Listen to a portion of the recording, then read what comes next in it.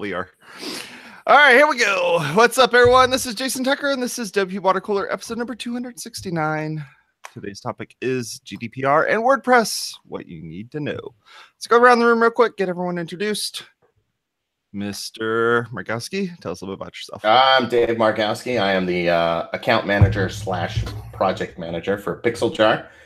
We are a boutique web development agency. We make plugins too. Nice, man. Good to have you on. What about you, Mr. Jason Cosper? I'm not Jason Cosper. I'm Say Reed. I teach WordPress, preach WordPress. No, I'm Jason Cosper, and I'm the senior performance engineer over at Liquid Web. I got it right this week. Yay! Woohoo! We didn't go through your resume. That was awesome. Oh my goodness, another Jason. All right, Jason number 3. Jason number 3. My name is Jason Wendell. I am a front-end developer. I do freelance and have my own business called Flying Donut Media.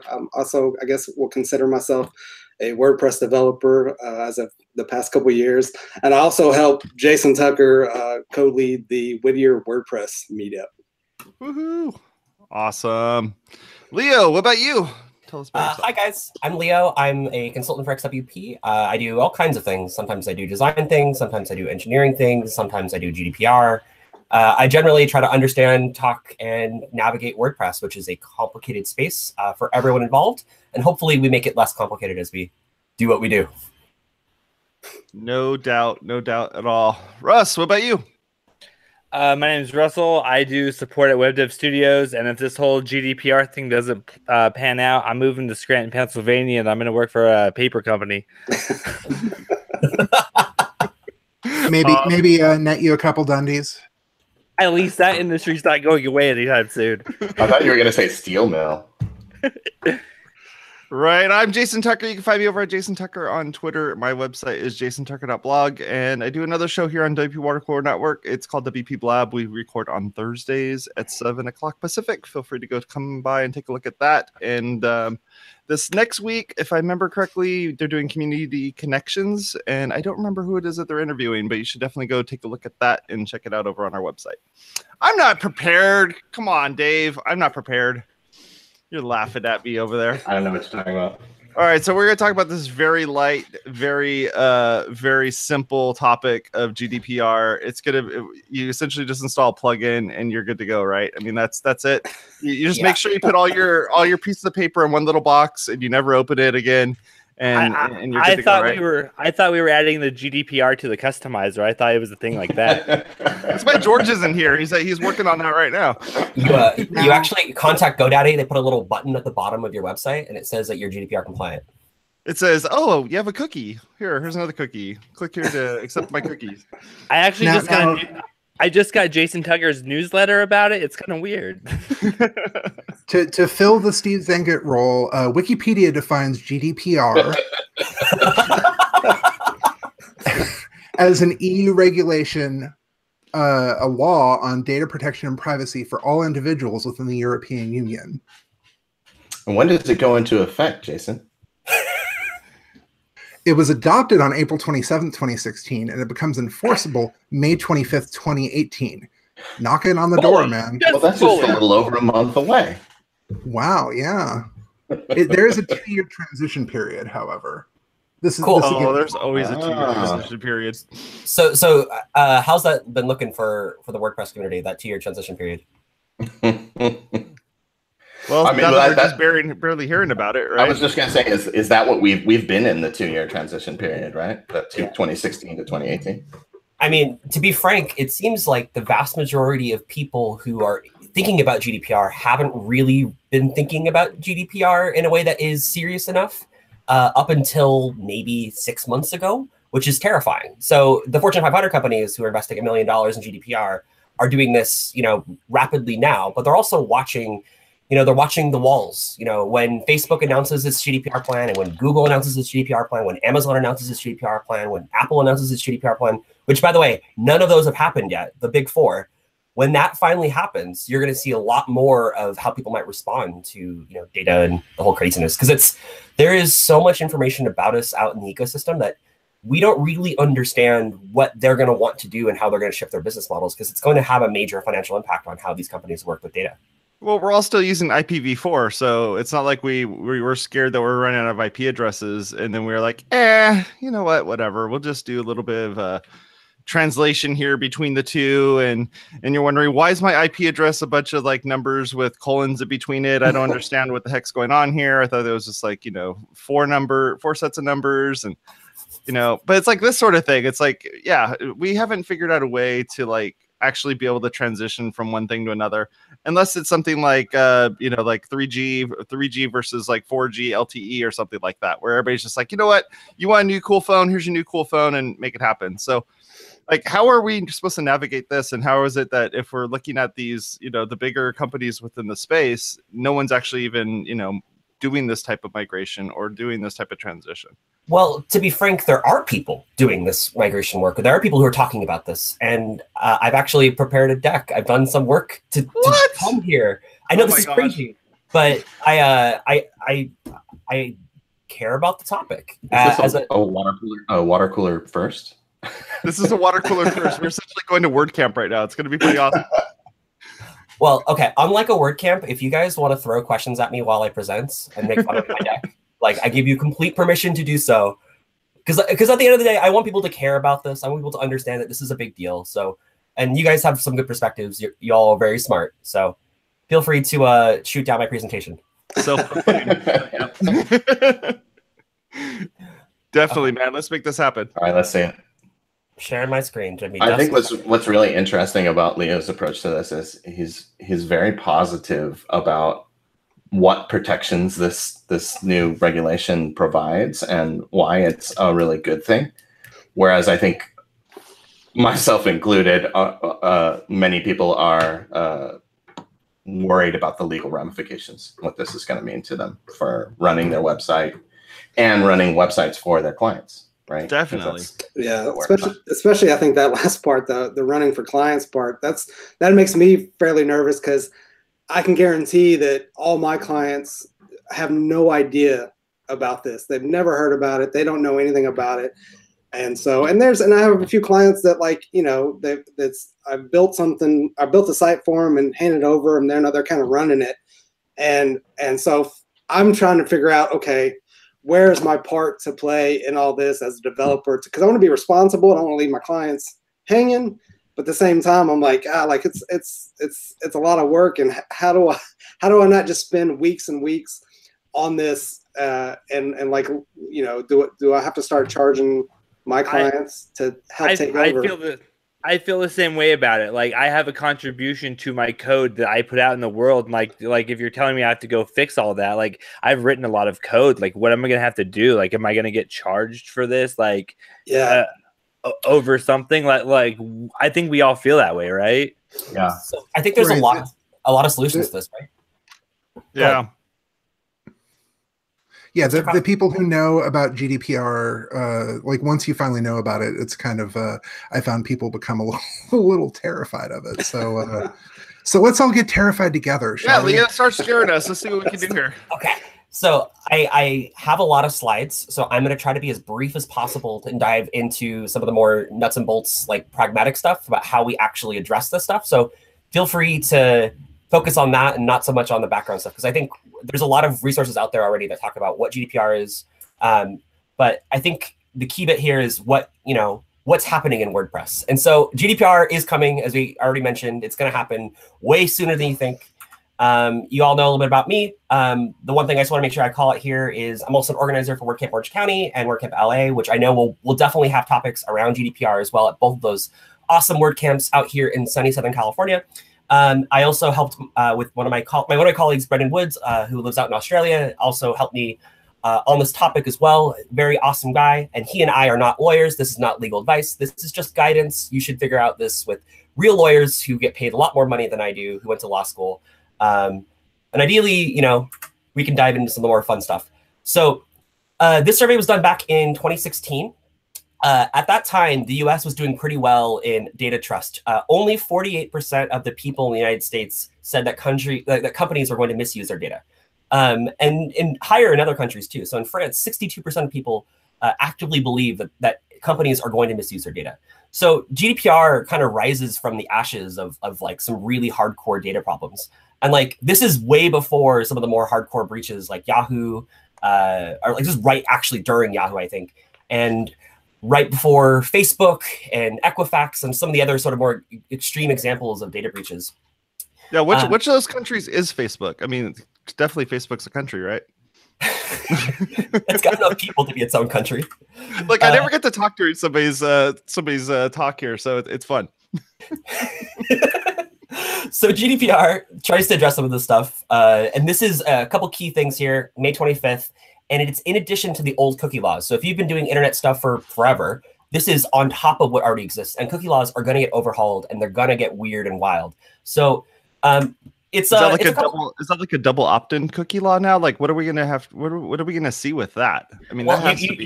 You have to opt in on the newsletter, but not opt in on this other thing, and like make sure you like download the app. That's what's gonna have to be. Yeah.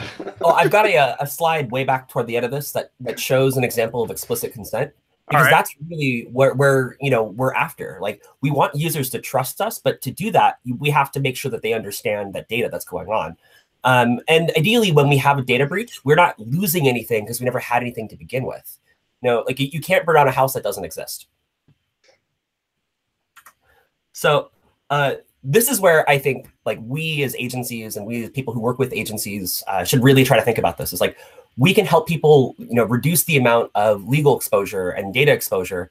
We as agencies can become experts to help people navigate on data. And ideally, we can change the entire world and ideally come out of this doing things better. And I wanted to call out a couple of things, but the big buzzword that people keep using is designed by privacy or designed for privacy. So we need to think about how to do things better than we've ever done them before. And I'm also going to, rep my friend Morton, who's awesome. He's talking a lot right now about ethical design, about how we can think about ethics and what we do at every part of different pieces. He also just published a really great article on Smashing Magazine, which gets into a lot of the details about how to do this. There's also the Ethical Design Manifesto, which is a really great example of how to do this and can influence this way beyond GDPR. But we don't necessarily have to do bad things. Okay, so here's the scary part. If you break the rules, and you have a major breach and you have data that you're not supposed to have and you're processing stuff and really, really bad scenarios, for example, like Facebook, who is processing all kinds of information that its users didn't have, etc., and it got some version of a breach or hack, depending on how you want to describe what's happened with Cambridge Analytica, they would be probably liable for the extreme 4% of total global output, or 20 million euro, whatever is higher. And I don't know about you guys, but I definitely don't have 20 million euro. I want to say that in reading the text here again, they do have it written as up to 4% or 20 million euros. So correct. Wow. Well, the reality is we have no idea what's going to happen with the law, but we do know that they're going to make examples of people. And if I had to guess, if I were reading the weather, if I put a wet finger out into the wind to determine what direction things are going to go, one of the big four is going to get caught. So I mentioned the four at the top of this talk. And there's a really great book called The Big Four that describes the relationship and their data flows and their business models. Like, this is not a secret, but they're not exactly all good data stewards. I'm not going to call out which ones aren't. You can definitely read all about that elsewhere. But there is definitely some concerns about this. And I believe that we as a society, we as an open source community, we can advocate on behalf of this concept, right? So we need people to become good data stewards. We need people to think about good data practices. And realistically, I don't think it has to be that hard. So if you're going to take one thing away from this podcast, it's literally this screen. This is what you should screenshot. This is what you should think about. This is what you should memorize. And this is what you should be talking to people about. So forget all the rest of the stuff. This is the stuff that matters the most. So you shouldn't be getting data without consent. You shouldn't have data without consent. You shouldn't give data to someone else without consent of the original person whose data that belongs to them. You shouldn't use data without consent. If you lose data, especially sensitive data, you're going to get in trouble. And if you lose data, you need to tell people. Some really basic stuff, but that's really what GDPR is about.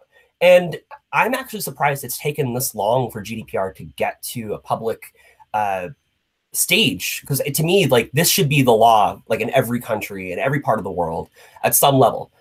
And I think GDPR has some really complicated details. It isn't perfect, especially around the concepts of erasure and removal. Like it gets really, really hard to do right. So for example, if someone's going to sue you, they can just say, hey, like David Margowski, I don't like Pixel Jar. Can you remove all of my data? And all of a sudden you lose your entire data asset. And you can say, well, I'm now going to sue you. Well, how do you go to court with no information that you don't have? Like this has got some really important use cases that we don't really have answers to yet.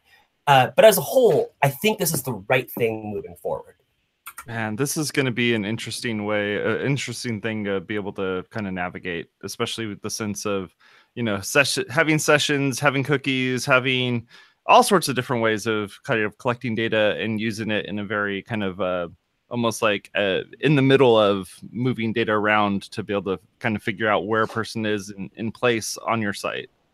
Yeah, I mean, go ahead. And think about what this means for folks like our friends at Cambridge Analytica. Oh, I'm getting there. Oh, okay. I'll go you one better. Think about your contact management software, like your phone book on your phone. Yep. Yeah. I don't want to get into too much of the weeds, but the one thing I want to call out about personal data that GDPR definitely does include are things like email addresses, cookies, and IP addresses. And so people are pretending that these things don't really matter, but they do. Information is about people, and people need to have their data protected. So I also think that the key piece here is that personal data can also be things that are deeper, right? So for example, if I ask Dave what your t-shirt size is and Jason what your dietary restrictions are, I could have religious and biometric data inversely as a result. And so sometimes we're collecting information that may reveal deeper amounts of information that actually is even more liable than just an email address. And that's a really complicated thing. And we actually need to think about privacy and information and transparency as a company-wide or a agency-wide or a client-wide or an industry-wide conversation. Everything that we do has to think about these things, which means a lot of the internet marketing people that don't care about this stuff, as someone who works in internet marketing and has worked in internet marketing, like this is what I am going to come after you with. This is the new thing that we need to think about is how do we stop doing what we did wrong for so many years? Because we don't have to, and we shouldn't. But the big piece I want to focus on is around processing data, and I'm about to get into some fun stuff. So robots do things, they like break things, and they sometimes don't work the way we expect them to, but they work with all kinds of things. So I mentioned a little bit about direct business communications. So if you're using CRMs, if you do some marketing stuff, maybe remarketing with Facebook, if you do lookalike targeting and profiling, especially psychographic profiling in the world of Cambridge Analytica, you're going to have to think about the issues around here a lot. So we as website owners and admins use and collect it all day long. We design interfaces around this stuff. We work with direct and indirect data.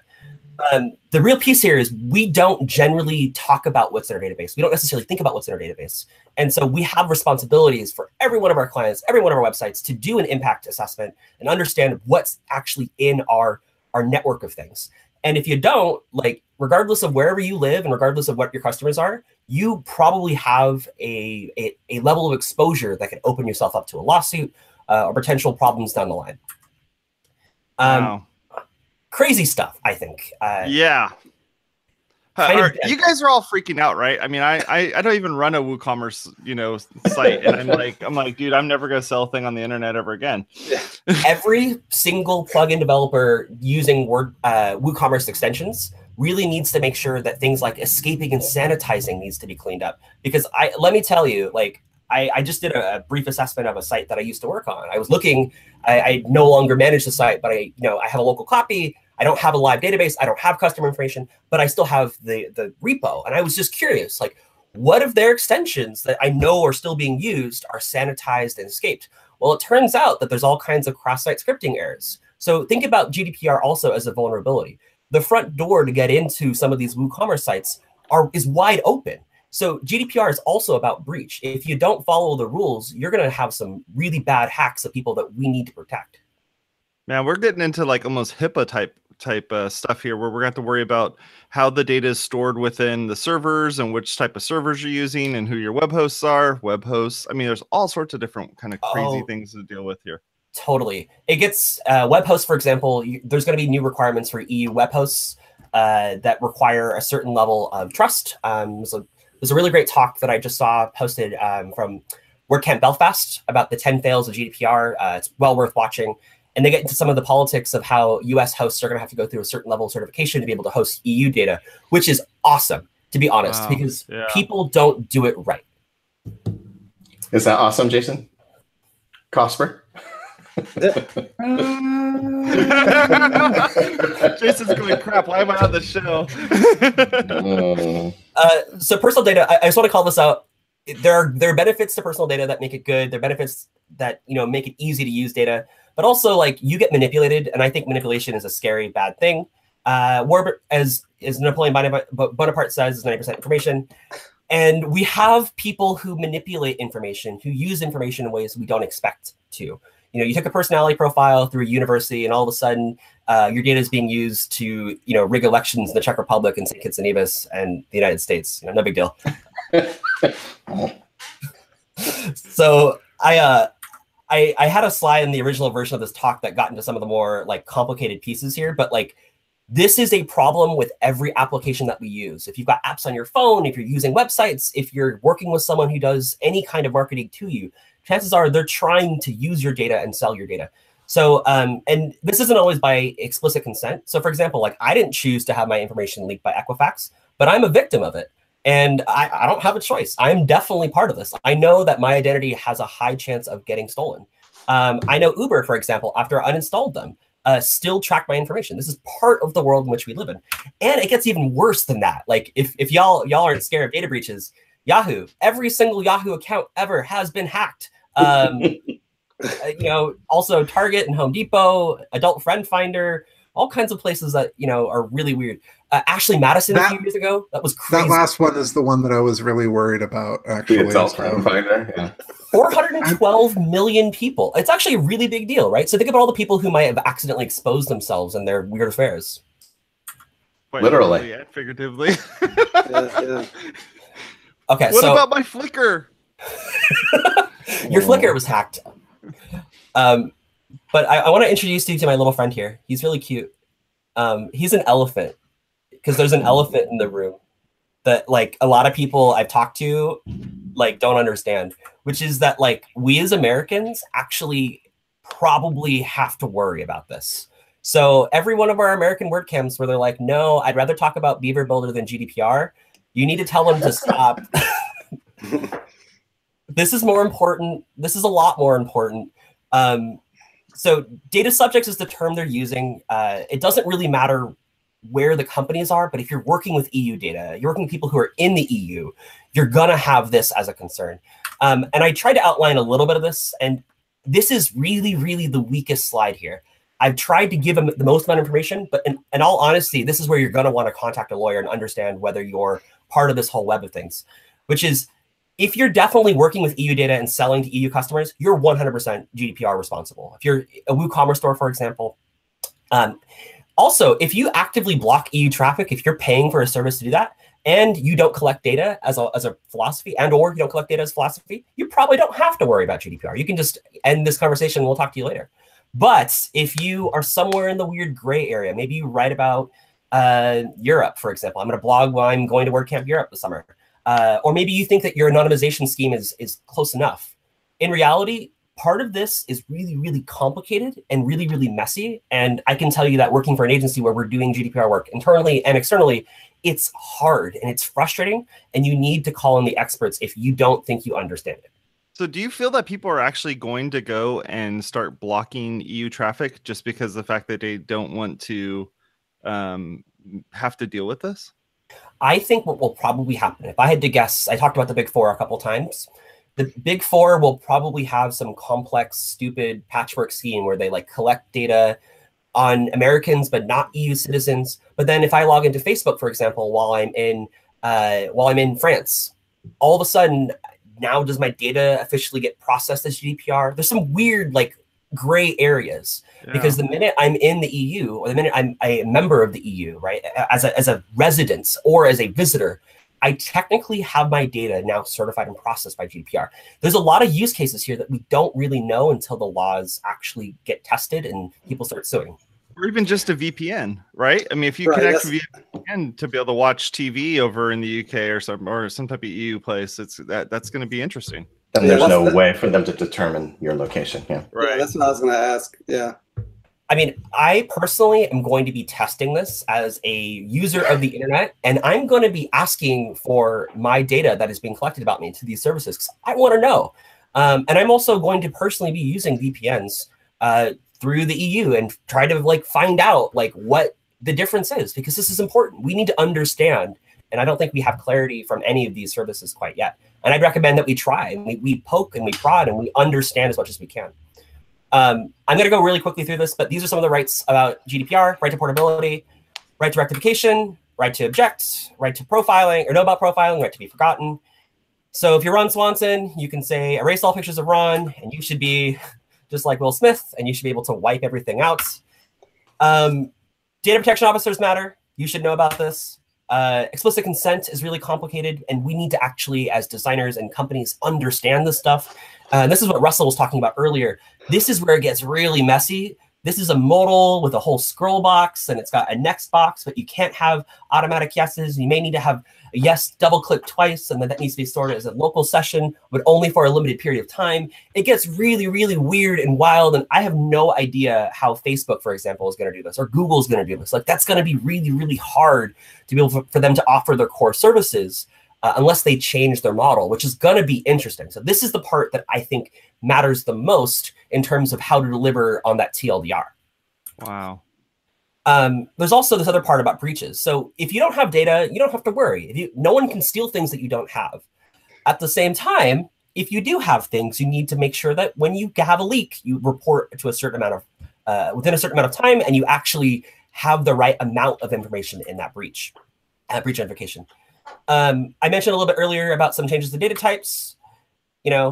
Understand your data, ride a unicorn. Otherwise, the lawyers will come after you. Understand whether you're a controller or a processor. So for example, Facebook is both a controller of its own data. It's also a processor of data that might be like pixels. Understanding your agreements with these is really, really critical. And also, like, if your core business is data, or your core business is customers, and you use that data in a way that is sensitive, you're going to have to train your entire staff. At least you should. You really, really should, about how data is managed, because otherwise you're opening yourself up to a can of worms. If you're a developer, you need to escape and sanitize all of your functions whenever you're touching a database or touching data. You need to be sure you're using SSL on every one of your websites. You need to be using encrypted databases. You need to understand how your APIs work. All of this stuff is complicated, but it's really not that hard. It's just planning and scaling and having a process to be able to understand this stuff. We at XWP are doing a lot of stuff around publishers. We're talking a bit about consents and profiles of subscriptions. We're understanding about how contests work. We're talking about newsletter submissions and ad tracking, which is a really big deal. If you don't know how ad tech works, like, Google it. It is really complicated. It is really terrifying, but literally every ad network is currently scrambling, as they should be, because they collect too much data about people who visit the sites that, do what they do. So WordPress.org is doing a bunch of stuff. I mentioned here a few of the things that are going on. There's a major privacy policy builder that's coming into core as part of 4.9.6, 4.9.7. There are guidelines for admins that are currently in draft. I'm part of this whole web of things, as is Heather Burns, who's the major legal consult at Automatic. There's a bunch of other people too who are doing some really cool stuff. If you're part of the Make.WordPress world of things, there's a channel called GDPR Compliance. And I also want to call this out because people aren't paying attention, but this is more important than Gutenberg. Stop what you're doing and do this instead. Really, everyone, stop. There's a GitHub repo that has stuff, and I'm going to show you guys what that looks like. We've got a lot of things here going on, and we're keeping this up to date. So if you're afraid to track, or if you're not caught up yet, we actually have a place for you to get started to look at some of the stuff. There are active contributions. You can open pull requests. This is a repo. You can contribute to this project in the same way that I'm doing for core, but maybe in a smaller, simpler way. And the key next steps here is to, we really need to think about what privacy means, especially for us who are Americans. I need to capitalize American on the slide. We also need to understand what data about us as citizens and users exists, and we need to actually probably ask every website to get rid of it, which is really important as part of this, right? We need to change the narrative. But also, I want this to usher in a new era of the web. If you're a business, understand extraterritoriality, do some sort of audit, get SSL. Jesus Christ, get SSL. Why sites don't have SSL, I don't know. SSL is not secure entirely, but it's definitely more secure than unsecure. So you should have SSL. If you don't have a privacy policy, get one, review it, understand it, and make sure you do what you're supposed to do.